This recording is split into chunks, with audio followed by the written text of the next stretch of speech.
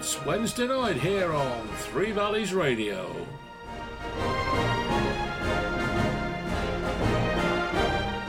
And that means it's time for Football Bloody Hell.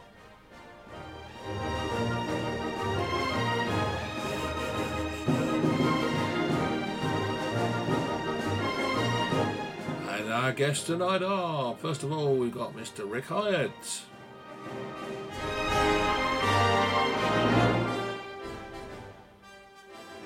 I'm here again. That's me, A.D. Hopper.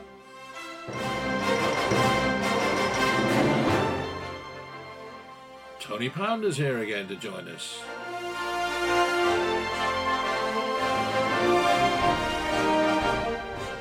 And finally, Paul Thorpe.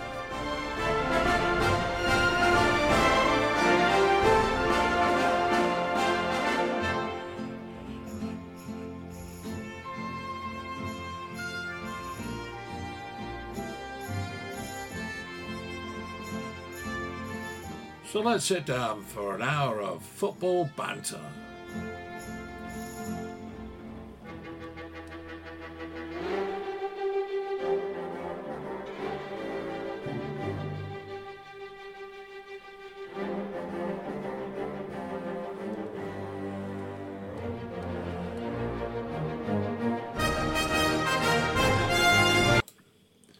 Well, good evening, everybody. Welcome to Football Bloody Hell. My guests tonight are Tony Pounder. Good evening, sir. Paul Thorpe. Very good evening to you all. Ricky Hyatt. Evening, everyone. And me. Hello. Right then, let's get started, lads. Let's get started for an hour of football banter, eh? Well, I suppose we usually start with Yeovil, so why break the habit of a lifetime just because Hilda's not here, dealing with all these rampant striking doctors apparently today, so I'm sure he'll be in his element, but there we go. So Yeovil got a point on Saturday, quite a good point, really, a fourth in the table, Chesterfield, and by all accounts they played extremely well. Yeovil, Paul, you got any thoughts on it? I know you didn't see the game, but you've been seeing them fairly recently, so... No, I think I thought it was a great draw. A great draw. I mean, like you say, they're playing well. Chesterfield were like literally on a little bit of a bad run, weren't they? And I thought they were vulnerable, but it's still a great point. They've played. The last three games have all been against top opposition. Yeah. And actually, I think they've done all right. So I've been sort of like fairly excited for the future, really. I mean, if hook or by crook, all we've got to do is stay up. The owner, I spoke to one of them the other day, and he sort of said, like, all we've got to do, we've got plans for next year. So all we've got to do is stay up, and hopefully that's happened. The players that he's tried to get in are settling down. We're seeing a little bit of light. Or a little bit of improvement, and that's all we can ask for at the moment. And but I think they've done all right. I've been really quite pleased with what I've seen. Well, of course, the gap between them now is 4 points, I think, between the bottom four and Yeovil. So that's a little bit of insurance, if you like. And I presume it allows the players to play with a little less sort of anxiety. Would that be the case, you think, Tony? I mean, you're an ex-player. You know what it's like to be in those positions. Yeah, I think the club at the moment has got a feel-good factor about it. With this takeover, there's certainly a buzz at the club. I think the whole town, you speak to supporters, there's a buzz going around, and that feeds down to the players. And like you say, I was up there last Tuesday. Excellent performance. They got a bit of shape about them now. That's the most time this year I've seen crosses and actual shots going in the box. Yeah. Which is being the biggest downfall is scoring goals, but we haven't even looked like scoring goals, to be fair. And I think last Tuesday it's like players, the whole club, it's like a weight's being lifted off the shoulder at the moment, and it just seems to be such a good feel up there, and it's showing on the pitch as well, I think. And like I say, it was a great result going. I think it was the ideal time to play Chesterfield. They won 1 in 10. Yeah. The home fans are on their back a bit. Yeovil obviously coming off a good result last Tuesday. So it's the perfect time to go and play them. It's a bit like, I think they're at Barnet tomorrow. They're going the other way, where hopefully Yeovil's on the up. A good time to go and play them. And the whole, like I say, the whole thing in the club at the moment is going in the right direction. It's the first time you've been on Tone since the takeover. What are your feelings on it, on what you've read and what you've heard? Well, everything I've seen at the moment is positive for me. The two owners have come out. They seem very enthusiastic with the club. I know some people said we've seen this before, but they've got money to back themselves. They're asking all the right questions. They want to get involved in the community. They want to get the fans involved. He's enabled Mark to bring in players, so they're looking to that. I think, like Paul said earlier, that their aim this year is just to stay up. And I think then the owners will see how good they are. You know, like they said, they got plans for the stadium. It needs a revamp, and it does. It's looking very dated to me. Just a clean up or something. They can invest in the players so we can start attracting better players down here. But like I said, I think we all know for the last 2 or 3 years it's been quite doom and gloom. We've been on a slippy slope, and I think if we wouldn't have got that investment takeover within the next month or two, I think if we went down this year, I think that'd be us going part-time, and that would be a long road to getting back to where we were, the former glories. So I think it's come at the right time. Ideally, it would have been that earlier. I'd have liked it, but it seems to be the saviour, and I think I'm positive now that they can stay up and hopefully move forward. Well, on Wednesday afternoon, as everybody knows, we record this on a Monday. I'm doing an interview with Matt Ugler, so we'll have a better idea then as to some of his intentions. But he seems like a nice guy, and he certainly seems to have his target set and which way he wants to go, and that's definitely up. Rick, you haven't seen Yeovil for a couple of weeks, but you've obviously been following them, and another good result, really. Well, I think has Tone been listening to the podcast just lately, because it's a recap of everything we've been saying since the guys came in. You know, it's important, as we said, that the enthusiasm that they got for the place was matched with performances, and it does seem to have been that way, because it could have all fallen a bit flat. They come in with a great fanfare, but if the team hadn't performed and just lost those last couple of games, then it all could have gone a little bit flat. But to get 4 points out of the last 2 games, you'd have taken that beforehand. So, and like you said, Barnet looking a bit vulnerable, and it's a good opportunity to get some real distance between Yeovil and the bottom 4 if they get a result last night. But it's just the players' performances. I mean, like, you know, Jordan Young playing as a striker, you know, and he was holding he's not a big lad. He was holding the ball up really well, and I thought against Eastleigh, he's outstanding. Matty Worthington, I mean, really led from the front. He was missing, wasn't he? He was missing on Saturday, Thorpe. So you've got hopefully you've got Matt to come back in as well. So that's only going to strengthen the side for the next game. Absolutely, you know, and I thought he totally deserved his goal. You know, the back line looked solid. They really, I think that was their striker. It's really been on form, and you know, they just had him in the pocket. Really, like they really kept him nice and quiet, and it was really, really encouraging. And the fact that they, you know, it went for them 1-0. We've seen in the past where, you know, it's been 91st, 92nd, 93rd minute, and they've let a goal in and either lost the game or drawn the game. It didn't happen this time, and I think that's a little bit of a turn in the tide for our season. And with that level of confidence just creeping in, hopefully, like you say, Barnet a little bit vulnerable at the moment. I agree with you. Hopefully, they can get another positive result away from home, and then hopefully in the next few games secure our future at this level of football. Well, I hope you're right. But as a footballer, Paul, I mean, did you find when you were in a relegation situation that if you got a little gap, like we've got 4 points, I mean, does that lift a lot of the anxiety, or do you still feel threatened, shall we say?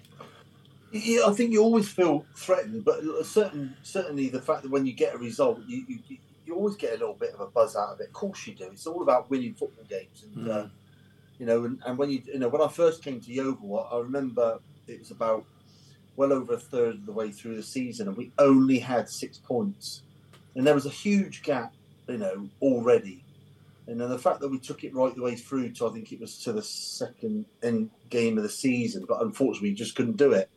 And it's a really bad feeling, and I've never forgotten that feeling because that was the first time I'd ever been relegated. You know what I mean? It's I've been fairly okay before that, it stuck with me quite a lot, and that helped me in future. That helped me with the experiences when we weren't doing particularly well, of knowing how, in a way, we could actually get past it. Well, I don't want to turn this show into a political orange box, should we call it? But we can't exactly. You mean a soapbox? That's the one. A soapbox, yeah. Orange, yeah. Well, I was close. What's an orange box got to? What's an orange box? Yeah, well, they got orange boxes at Speaker's Corner. Didn't you know that? Get off your orange box. Come on. Anyway, dear. Orange boxes. But we can't ignore the Gary Lineker situation exactly.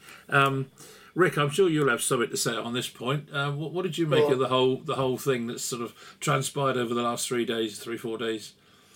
It's confusing, isn't it? Really, it's do two wrongs make a right. I think the BBC have had a massive climb down today. Whether anything develops between now and when the pod goes out, I'm not sure. But they've virtually been forced to eat humble pie, and reinstate Gary Lineker and everything, and quite rightly too. I mean, he's perfectly entitled to his opinion. It wasn't done on a BBC platform, and he is freelance. So I don't see what the main argument that the BBC had against him, other than the fact that most of the main hierarchy at the BBC are Tory donors and didn't like the fact that he was criticising a Tory policy. All of a sudden, that becomes a bad thing.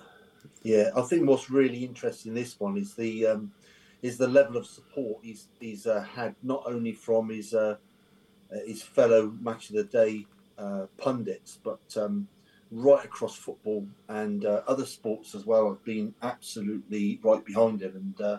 And whether your views are whatever they are, the fact of the matter is, like you said, he got freedom of speech in this country. Yeah. Sometimes people utilise that too much, but the fact that he's done what he said what he said, they've taken exception to it because you say it's a conservative policy, and and they've taken him down, and rightfully so. The lads and lasses have got right behind him, and showed their level of support for him, and because at the end of the day he does a great job, and he's entertaining. He's been quite different with not having any commentary or actually any pundits talking about the football. Did you watch it? Yeah, I quite liked it, and I think the 500,000 people watching it more.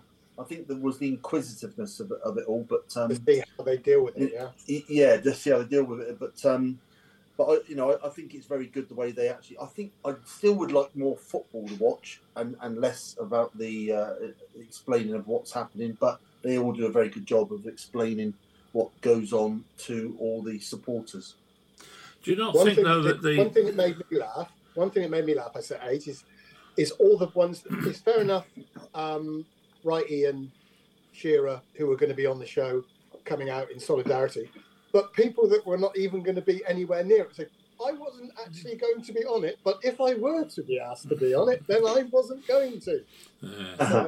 Everyone desperate to get onto that particular bandwagon. But do you not think, Tone, do you not think that they could have... I mean, I watched it mainly out of curiosity, really, to see what sort of a mess they could make of it. And, I mean, it was very short. I mean, it was, I don't know, probably less than 5 minutes for each game, which... why? 20 minutes total, wasn't it? Yeah, so I mean, they could have made each game longer, surely. Like, first of all, I need to check my Three Valleys contract because I don't want to be suspended in case. Oh right, okay, He's yeah, Canning Caroline. yeah, So yeah. I'm just checking page Check 74 the up to 8. small print, Tony. Check the Yeah, small I know. print. I've just checked, and I don't want to be suspended for next week. But Yeah. I actually watched it Sunday morning. I think it was 20 minutes, Yeah, and I'm the opposite, but I couldn't stand it. I didn't like it. I like the commentary. I like some of the players. Obviously, you know the main players, but there were some players who were like, "Who's that?" And because there was no commentary, I didn't know who they were. And like, is that a penalty decision? Was that a handball? Sometimes you don't see it yourself, and it's the commentator that picks up on it.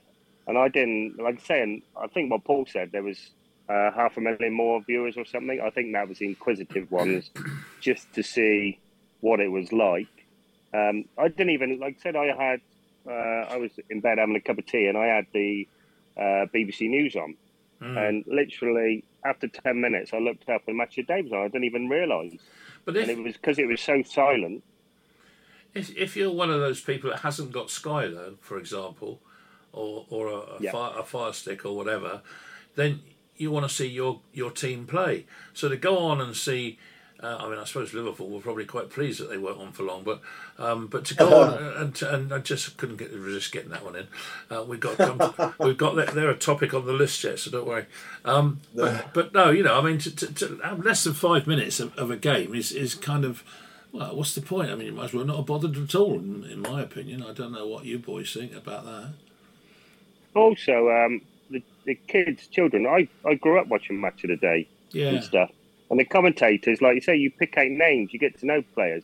Because there was no commentary, you didn't have a clue who was who, like I say, some of the youngsters. And they get to know that. Like I say, if, I don't know, in our days, Cantona did an overhead, like, it was brilliant. You'd be out in the street playing, being Cantona all of a sudden. You knew, like, the big names obviously stand out, but the youngsters, they won't see that as names until they watch Match of the Day. They keep hearing the same name. Kane scored, Kane's got a corner or something like that. So for me, it was very different, and it just proves, and I say, how good the Match of the Day commentators are. Yeah. We've just lost the probably biggest legend ever, John Motson, bless him. But I've been working for the Sky, like beside BBC commentators, and you don't realise the infrastructure they've set up before. They're there a couple hours before, and they have spreadsheets bigger than my bathroom. Like, they know every little thing about every player. Because, like, John Motson used to pull out Gas Kane's 30th shot in the last 3 weeks or something. He's just got every stat going. They're very, very good. And as Thorpe Wells know, and Rick and that, commentating is actually hard.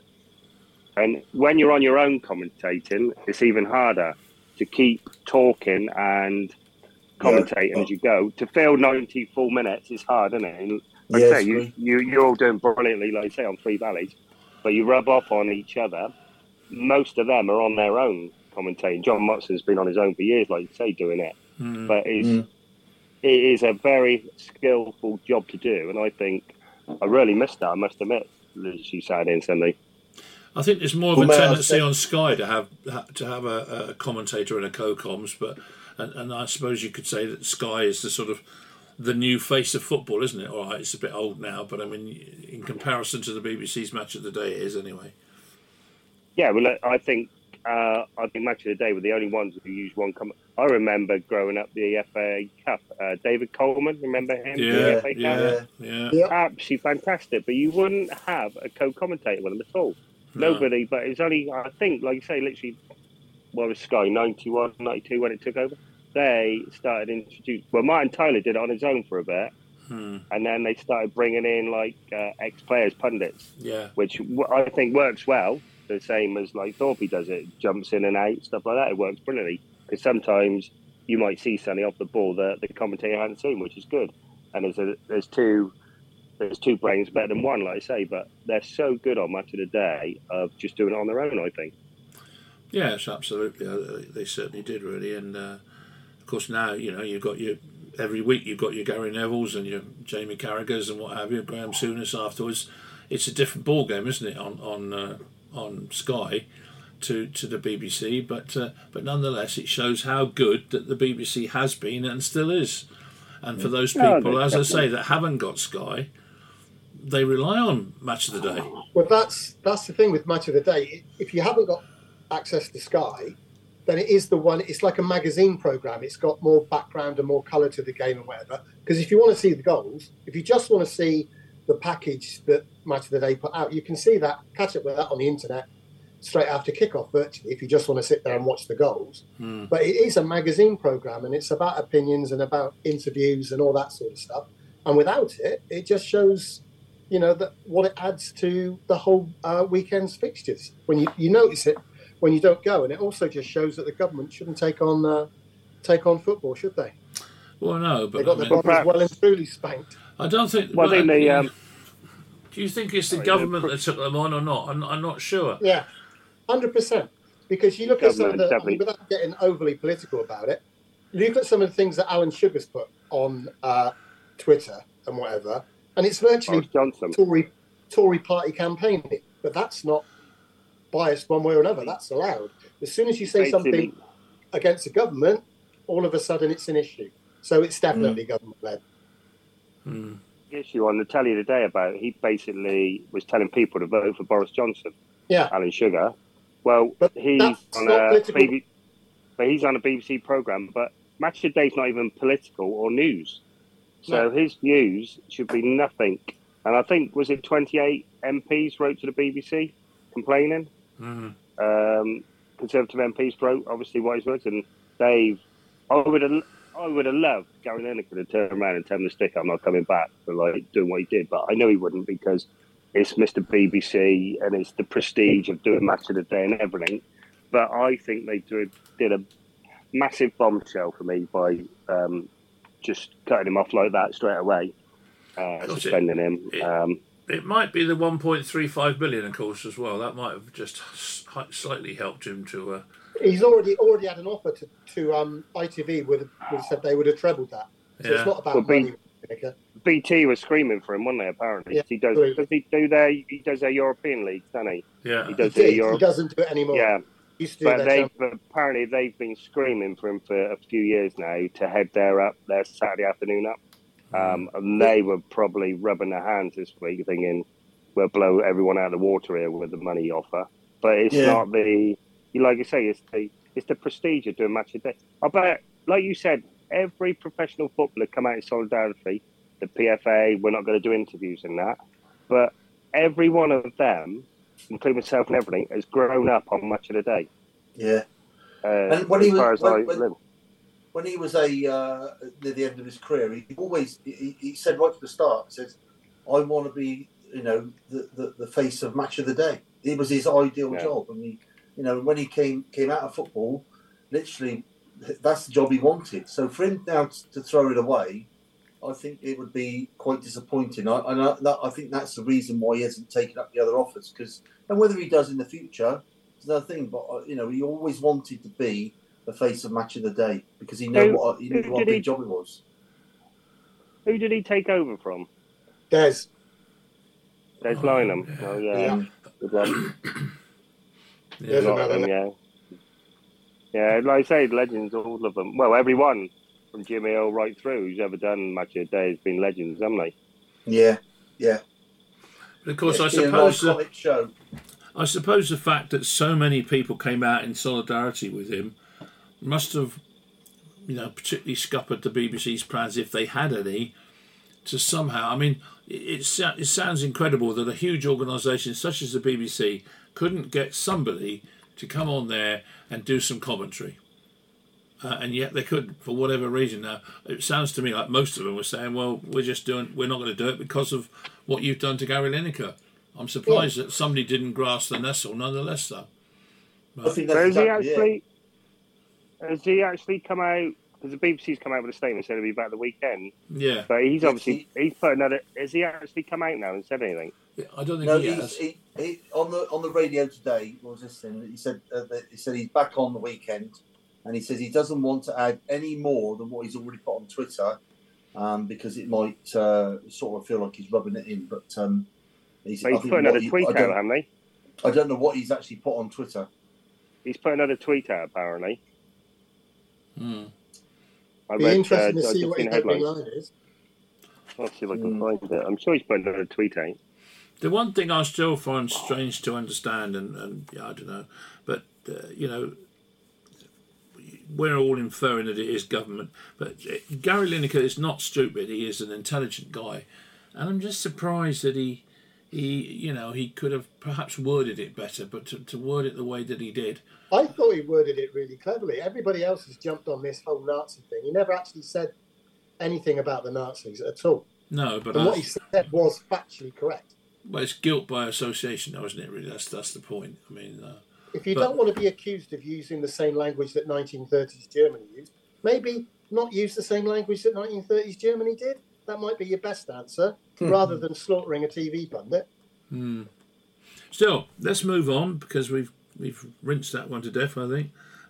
Tone, you were talking to me earlier about a new scheme that seems to be sweeping the southwest like a hurricane for people that have got perhaps mental health problems and also fitness problems. Just tell us a little bit more, because this is a good opportunity to air it and maybe help them along their way a little way. Yeah, basically, it's a good thing. It's just not mental health. It's people who's struggling to cope, get out, get out and about. So basically, I went to an old friend's wedding. Used to play Bristol Rovers. I was at the evening do talking to a couple players, and there's a lad who looks after our Bristol Rovers legends. We have celebrity golf days and charity matches. And he was on about, he goes to Gloucester Cricket Club, and it's called Talkers and Walkers. And I said, oh, what's that? And basically they turn up at Gloucester Cricket Club, cup of tea, anyone's invited. It's basically, if you're on your own or got, you're elderly or you want to meet some friends. So they should meet up at 10 o'clock, have a cup of tea, and then they walk around the boundary. Just mix in, meeting friends, chatting away. Do that for about 45 minutes, and they go back in afterwards, and then they have a guest speaker who does half hour chatting away about his career, or they've had a lady up there in Bristol who knows all about the war, and she was telling them about where the bunkers are in Bristol. Just basically somebody speaks, and they have a great chat. They started off with, I think the first time they had it, they had 36 people, now up to 128 now, I think. That was Gloucester, and Somerset started theirs last Tuesday, where they had Trago did a little speech and stuff. And it's basically just a bit, if anyone's lonely or they've got mental health issues or Alzheimer's dementia, you want to take a partner out, get yourself out. It's just about meeting people, making feel people happy and the right environment, have a little walk. You don't have to walk. And we're trying to set something up down Yeovil Cricket Club because they got a pavilion.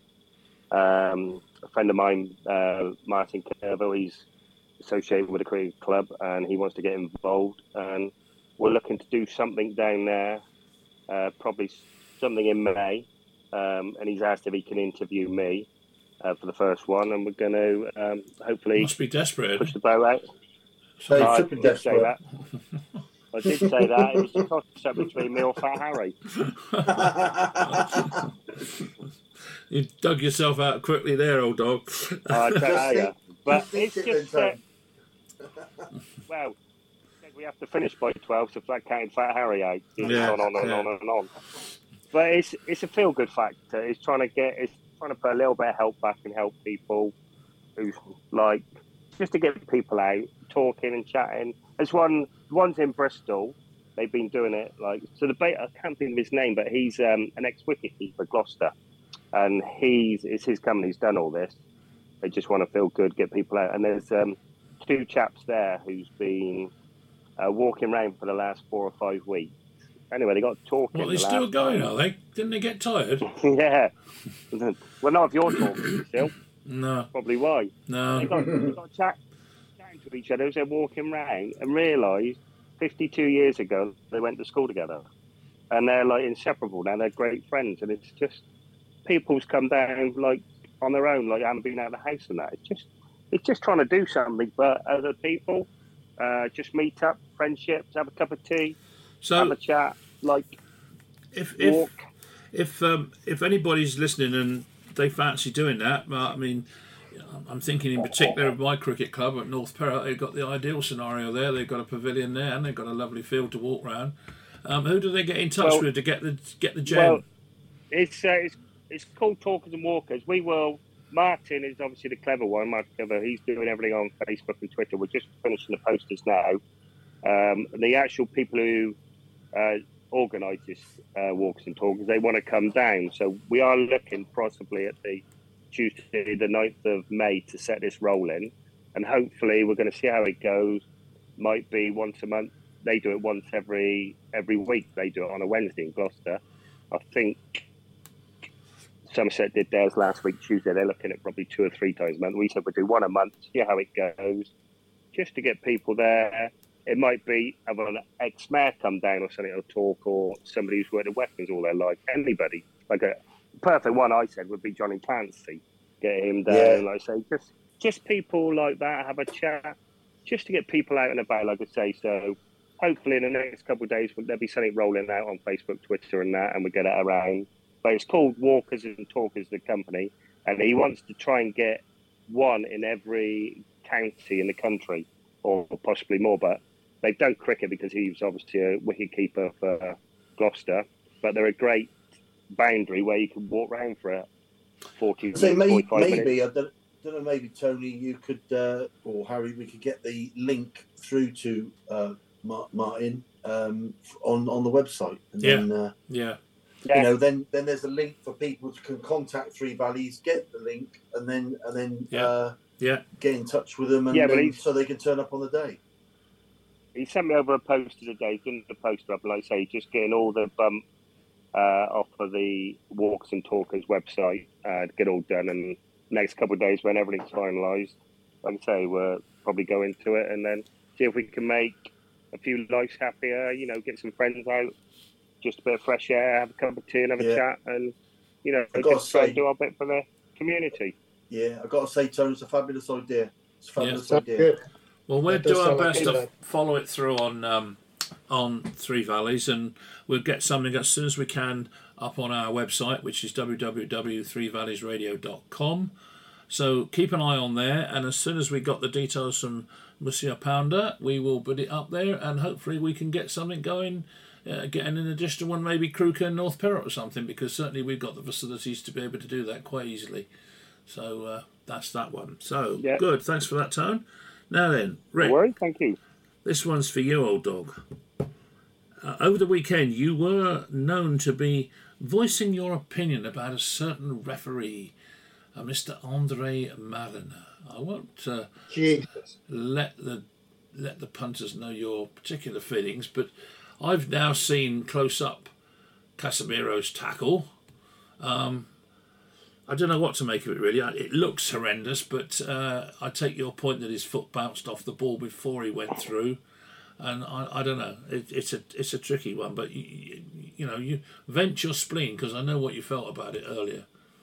Well, Casemiro's been sent off with a direct straight red card twice in 500 games. 2 of those have been in the last 3 games, and they've both been as a consequence of the actions of Andre Mariner, who is the worst referee, has been the worst referee in the Premier League for a while. He's abysmal. And you combine that with Anthony Taylor, and it's just an accident waiting to happen. Manchester United had asked Anthony Taylor not to referee or put in a complaint against him after his performance in the game against Aston Villa, where he moved the free kick back an extra yard so that Digne could score. It's because he's local, it's almost as if he's going the extra mile not to appear biased, and what he's actually doing is penalising United. Those two together are just an absolute shocking combination, and they got everything wrong about those decisions. That's the handball that was turned down for a penalty was as bad as the handball in Europe. Basically, the ball rolled down his arm, but because it's United, it gets. You can only think, and I hate to use the because it's United thing, but it's just such a coincidence. It's these two, time and time again, whether it's subconsciously or whatever, there's clearly a bias against the club with those two, and they should never be allowed to. I wouldn't have them in charge of anything again, but certainly not games involving Manchester United because they're shocking. Andre Mariner is an absolute disgrace. And that's it. I've said my piece now. Thank you. I'll have a sit down. All right, Tony, what do you think? I haven't really seen. I've only seen a little bit on Twitter. It does look bad, like you say. And I understand a lot of people said the foot seems to bounce off the ball. Am I correct? Yeah. Because he got the top of the ball. And but it's potentially a leg breaker. I'm a Man U fan, like I say, and I think I'd like to back him, but I don't know. I'm on the line. I must admit, I'd like to see it. Like I say, I've only seen it on Twitter. Been kept replaying on there, and it's a hard one. I think. Paul, did he get asked to red, or did he get asked to go and look at the video evidence? He gave a yellow, and then his mate Mariner told him to go and have a look at the screen. And it was Mariner. Sorry, it was in the VAR. Yeah. Who incidentally, hang on a sec, Paul, just before you come in on that. Andre Mariner, who had actually completely missed a worse foul than that in the Chelsea-Leicester game the previous day on João Felix, which was, again, a potential leg breaker. But he'd missed that one, but he made up for it the next day. It's consistency, isn't it, like you said? Yeah. Yeah, it's a consistency. And he is prone to the odd mistake. All I will say is that the laws of the game say that now that if you are your studs are showing, you're out of control, and your feet are off the ground, then it is a red card. And as soon as I saw that, to me it was a red. And when I saw it in slow motion, I didn't change my mind. I got to say, Rick, that is a shocking tackle, and you've got to see where it is on the leg as well. I know you said it bounced off the 3. Yeah, I think if you look at where it is on his leg as well, I mean, that is an absolute leg breaker. And I think he's an amazing player. And I don't understand where this slight bit of crazy aggression comes, because he doesn't need it in his game. You've got Fernandez for that, all that. And but to me, that was a leg breaker. And I mean, you take the Pope situation with Newcastle. He comes back into the side. He does exactly the same again, and they don't send him off. I mean, the consistency is just not there. That's a particularly bad challenge for me, and being a defender as well. If I saw myself do that, I think I'll get everything I deserve, really, and I'll just have to take it on the chin. That, to me, listen, he's a fantastic footballer, and you need him in the side. Too true. I'd be very, very annoyed seeing that type of tackle from him, because he doesn't need to do it. And in the context of the actual game where it was, he didn't need to make that tackle, because his other attributes for Man United are frighteningly good, and he's a tremendous player. What age is Casemiro? 30, I think. 30, He's 30. So you've got another three good years out of him. The way he plays, maybe a little bit more. His consistency has been fantastic. But what you don't need is the consistency of getting red cards, because he's had 2 real quick ones now, and that's not. I don't think he needs that. But to be fair to him, though, he didn't have. Did he have any at Real Madrid in 9 years or something? Not straight reds. No. Not straight reds. So No. whether that's sort of something to do with the VAR, who knows? I mean, Maybe it's the pace of the game. Yeah, It's the pace of the game. Is a damn sight faster in the Premier League than it is in La Liga. Or the fact that Andre Mariner's never refereed in the league. Well, you've obviously got something on Andre Mariner, and I can't comment on that. But it's listen, he is prone to an odd mistake, isn't he? And and I think that the VR people are trying to work on that. But I got to say, in this incident, I think he's 100% right. Then what the thing is, it's like Ten Hag was saying, it's the consistency thing. I mean, you know more about stuff that goes on the field than I do, Tone.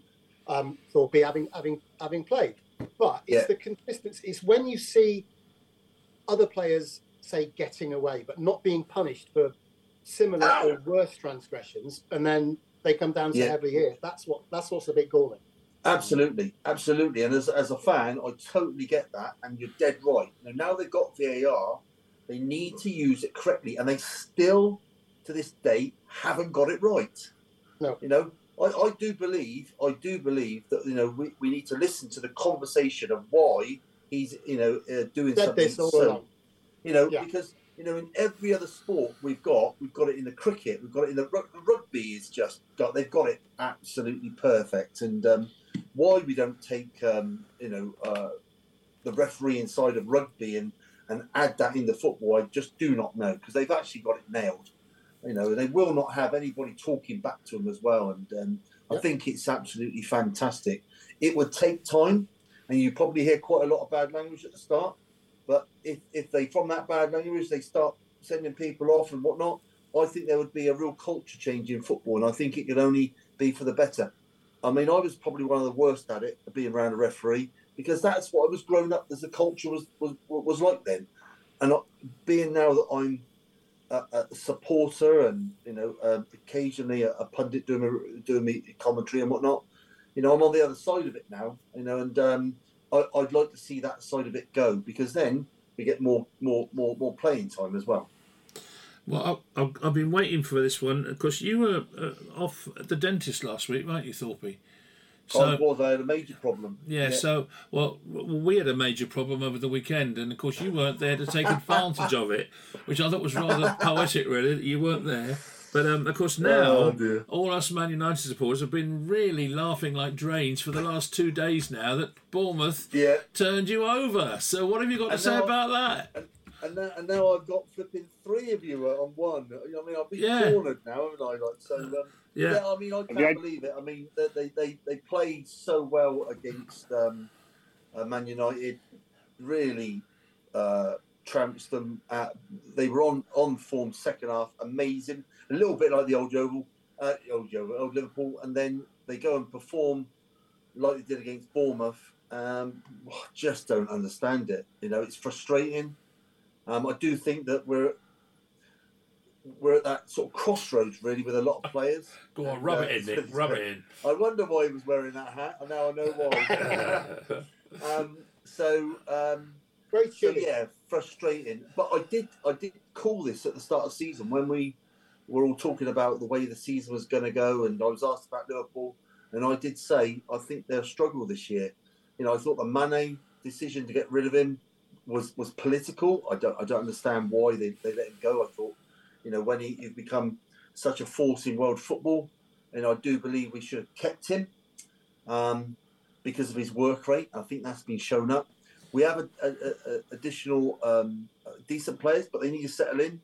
And then you've got the old boys that are doing really well, but they find themselves half a yard short.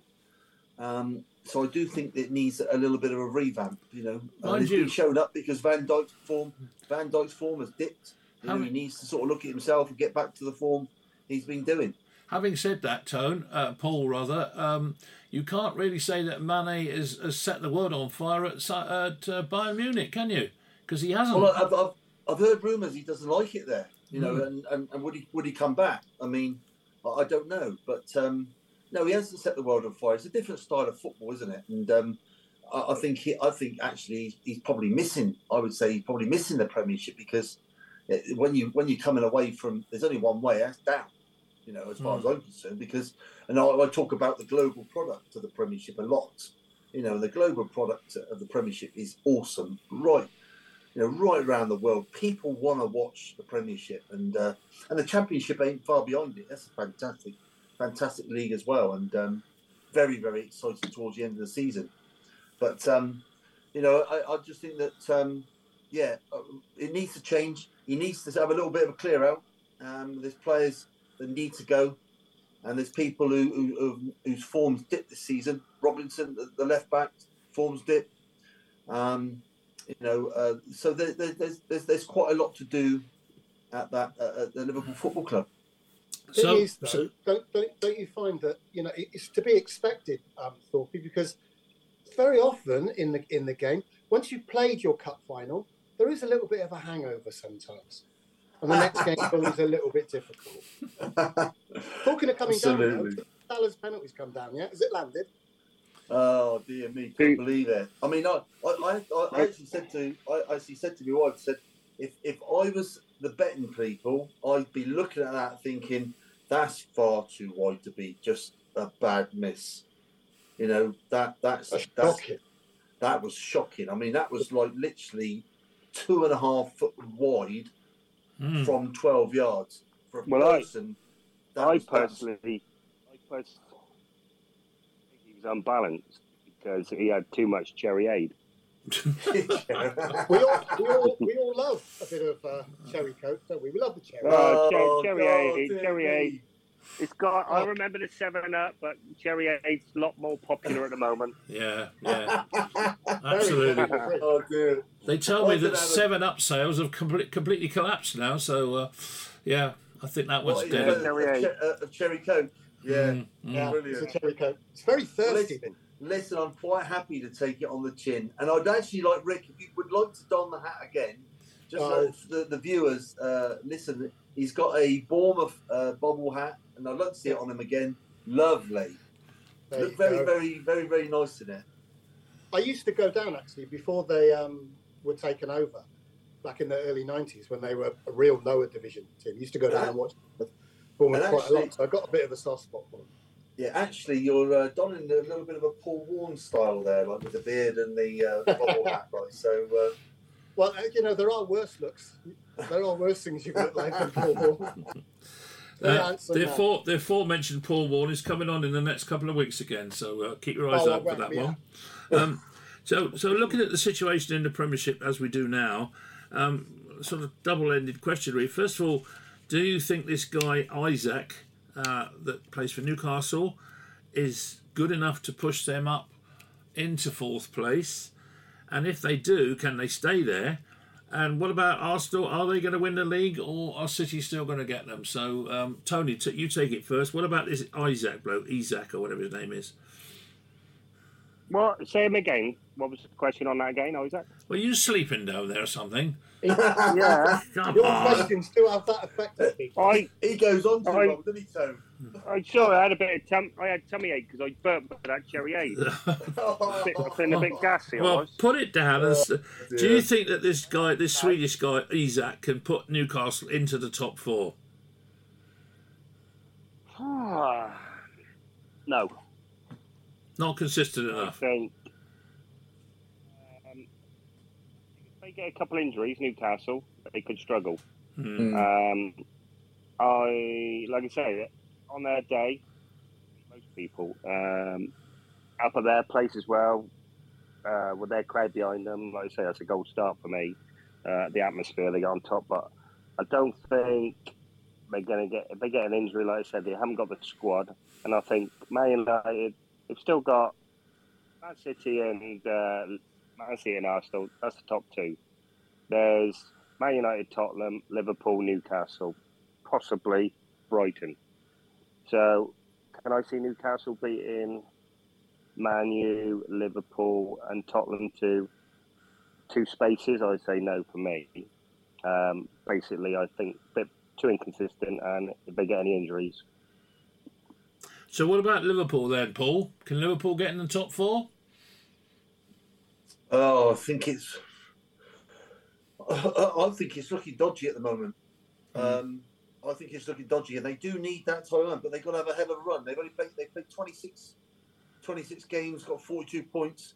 Newcastle are in the strong position. They're 25 games, 44 points, because Tottenham have played 27 on 48. I think the top 3 are, I'm going to say it, are already there. I know it's close, Tottenham, but Man United got an extra game. They've only played 26, got 50 points, and but I think that I've got to say I think they've got enough in their squad and the momentum to stay in that 3rd position. And as much as it galls me to say it, I think Liverpool are struggling, and they're consistent. They're not consistent enough. They've had too many changes, too many injuries. It's just a bad season, and in a bad season, see themselves in sixth position. I think Newcastle are the ones who could, if they keep their players fit and away from suspensions, that they could possibly, if they get a run going, take that fourth spot. Okay, Rick, what do you think? It's one of those seasons, isn't it? It doesn't seem like anyone wants to finish. There was one a few years back involving United and Arsenal and Spurs, I think, for the last Champions League place, and none of them seem to be able to get a run together. I agree with the fellas. It's Newcastle's to throw away, I think, given the games they've got in hand. But yeah, difficult. Spurs. The one thing that's kept Spurs in it is, as dreadful as they have been in a lot of games, is they don't draw many fixtures. Yeah. So if they're beating the teams the games that they're not losing, they're winning. If that makes sense, then they're getting 3 points every time. So I don't know. I'd like to think it's going to be Spurs or Newcastle, but it could be either one. Tony's dead right, really. I mean, like Newcastle. Is that guy big enough to sort of push them into that fourth spot? That remains to be seen. They at some point with all this money need to start almost like doing a Kevin Keegan and buying big players. And is he the man to do that? I mean, he's built a fantastic squad, and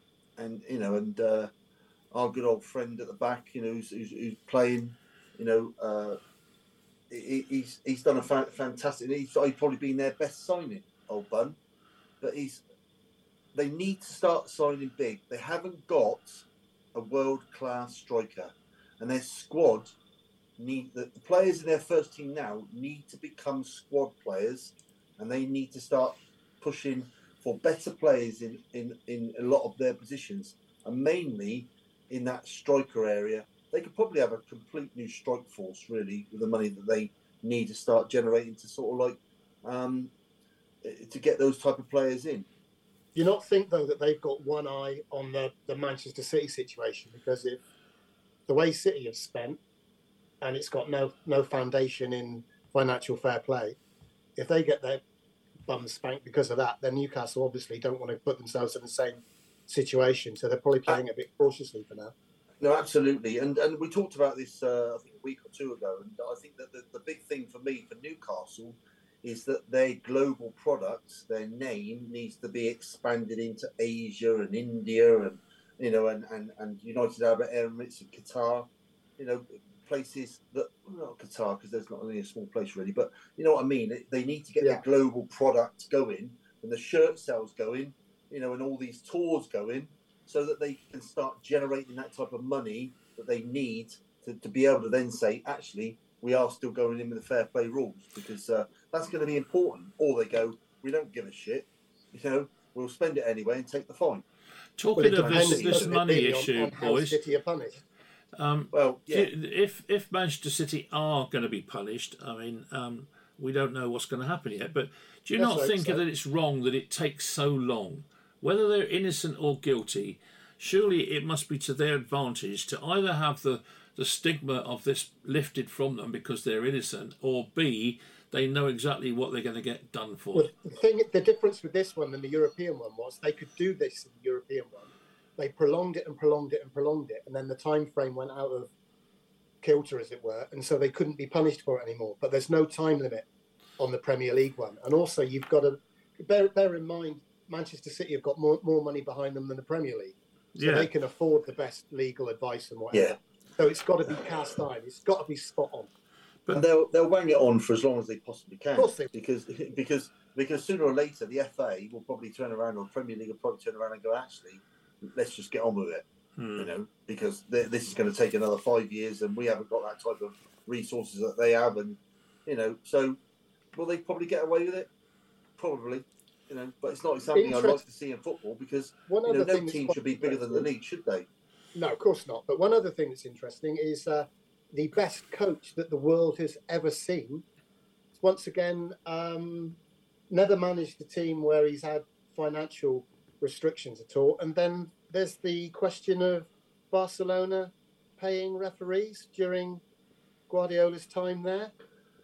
Oh, really? His reputation, he's never won anything actually legitimately by the looks of it. Everywhere he's gone, there's been question marks asked about the legitimacy of his team's performances now.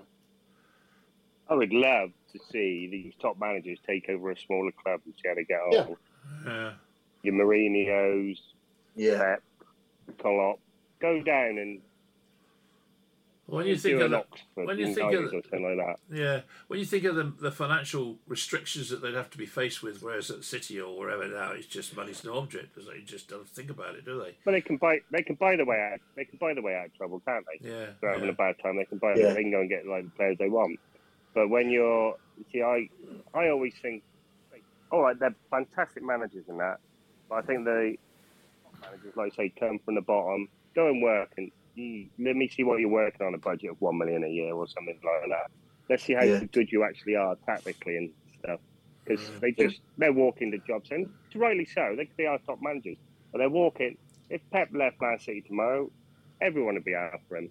Klopp, they're walking straight into other jobs. The top 3 or 4 easily work. Well, Mourinho's done it all the time, hasn't he? Done fantastic. He's doing fantastic at Roma again, apparently. But they've never been in a club which they've had to, well, hang on a minute, we're going to have to sell that player to bring in this player. That's what I call management when they're wheeling and dealing. Yeah. No, you're dead right. You're dead right. Just very quickly, that's where I really admire an old playing colleague of mine in the under-16s Welsh side, like Mark Hughes, because he's gone down to Bradford City, and he's got them into a fairly decent. I mean, Leyton Orient are running away with it, but they're in 6th place, and that's no easy task going down to like a lower level football. And like you say, trying to like work with your budget, trying to get players in, maybe getting some loan players in, and he's obviously doing a decent job there. And it might have been desperation though, Paul. I mean, he couldn't get a job anywhere else, so he ended up going to Bradford. I don't know. Well, I don't know what the draw was. I don't know, what happened for him to actually be there. But the fact that he's actually gone down to, League Two football at Bradford City. Listen, he could. I think he definitely could have got at least a championship job, but he hasn't. He's gone down to level 2, and he's working hard, with the squad there, and he's doing a decent job there as well. And he cost me nearly £200 on Saturday by drawing with blooming Newport. Which didn't go down too well. But anyway, you better check your Three Valleys contract in case you're betting against the rules. Yeah, well, I'm talking about betting on football. Just one last thing. Is Ivan Toney the penalty king to end all penalty kings? I mean, I don't think I right. I think I right said he hasn't missed a penalty. Yes, missed. Has he? One at Peterborough. Has he? Oh, is he? When was that? Very early on in his career. One of the first ones he took, he missed. Yeah. Must have been practicing then. Well, certainly he could teach Mohamed Salah how to take a penalty. That's for certain. But no, what do you think? I mean, is he that good? Well, I watched him take it the other day. He stares at the keeper, doesn't he? We had a player, Bristol Rovers, Carl Saunders, used to practice in training, and he literally identical. Used to run from me. He had a little bit of a longer run up, 18-yard box, run in and just literally stared at the keeper. Yeah. And he'd wait for the keeper to move or something, and you can switch your angles of your right or left foot straight away. He used to just stroke him, just stroll him into the goal. Because if the keeper don't move, the time you side foot, he's not going to get down and get it. It's a very good technique, and I used to practice him in training, and it's very good. And that, but the only trouble is obviously in the corner flag. well, thank you very much for that input, Mohammed. We'll talk to you again next week. But in the meantime, unfortunately, lads, we've run out of time. So, Rick, thanks for joining us again. Not a problem. Paul, thank you very much for joining us. And Tony, of course, is glad to get you off the golf course and on holiday and wherever else you go these days. So, thank you for joining us, old dog. It's a pleasure. Is that it? Have you finished now? What? You sounded like you just switched your microphone off in midstream. It's been a pleasure. Sorry, the Cherry Aid is bloody making me burpy at the moment. And I'm having real serious problems with it. I can't have any more. But no, it's been an absolute pleasure, and it's great chatting up everyone again, and good to catch up with Rick as well, and everything goes okay. Good. Well, thank you very much to everybody. It's been another edition of Football Bloody Hell. And please join us again next week, same time, same station. And don't forget, on Saturday we'll have full match commentary of Yeovil Town against FC Halifax with Sci-Fi and I don't know who else, but somebody else. So please join us then. I know it's not Tony Thorpe, Paul Thorpe, because he can't be bothered to go all the way to Halifax. So there we go. Thank you for listening. Unfortunately, I'm in Spain. Oh, right. Again? Oh, God. I know it's hard. Yeah. It's in your thought. Thank you very much, everybody. Goodbye for now.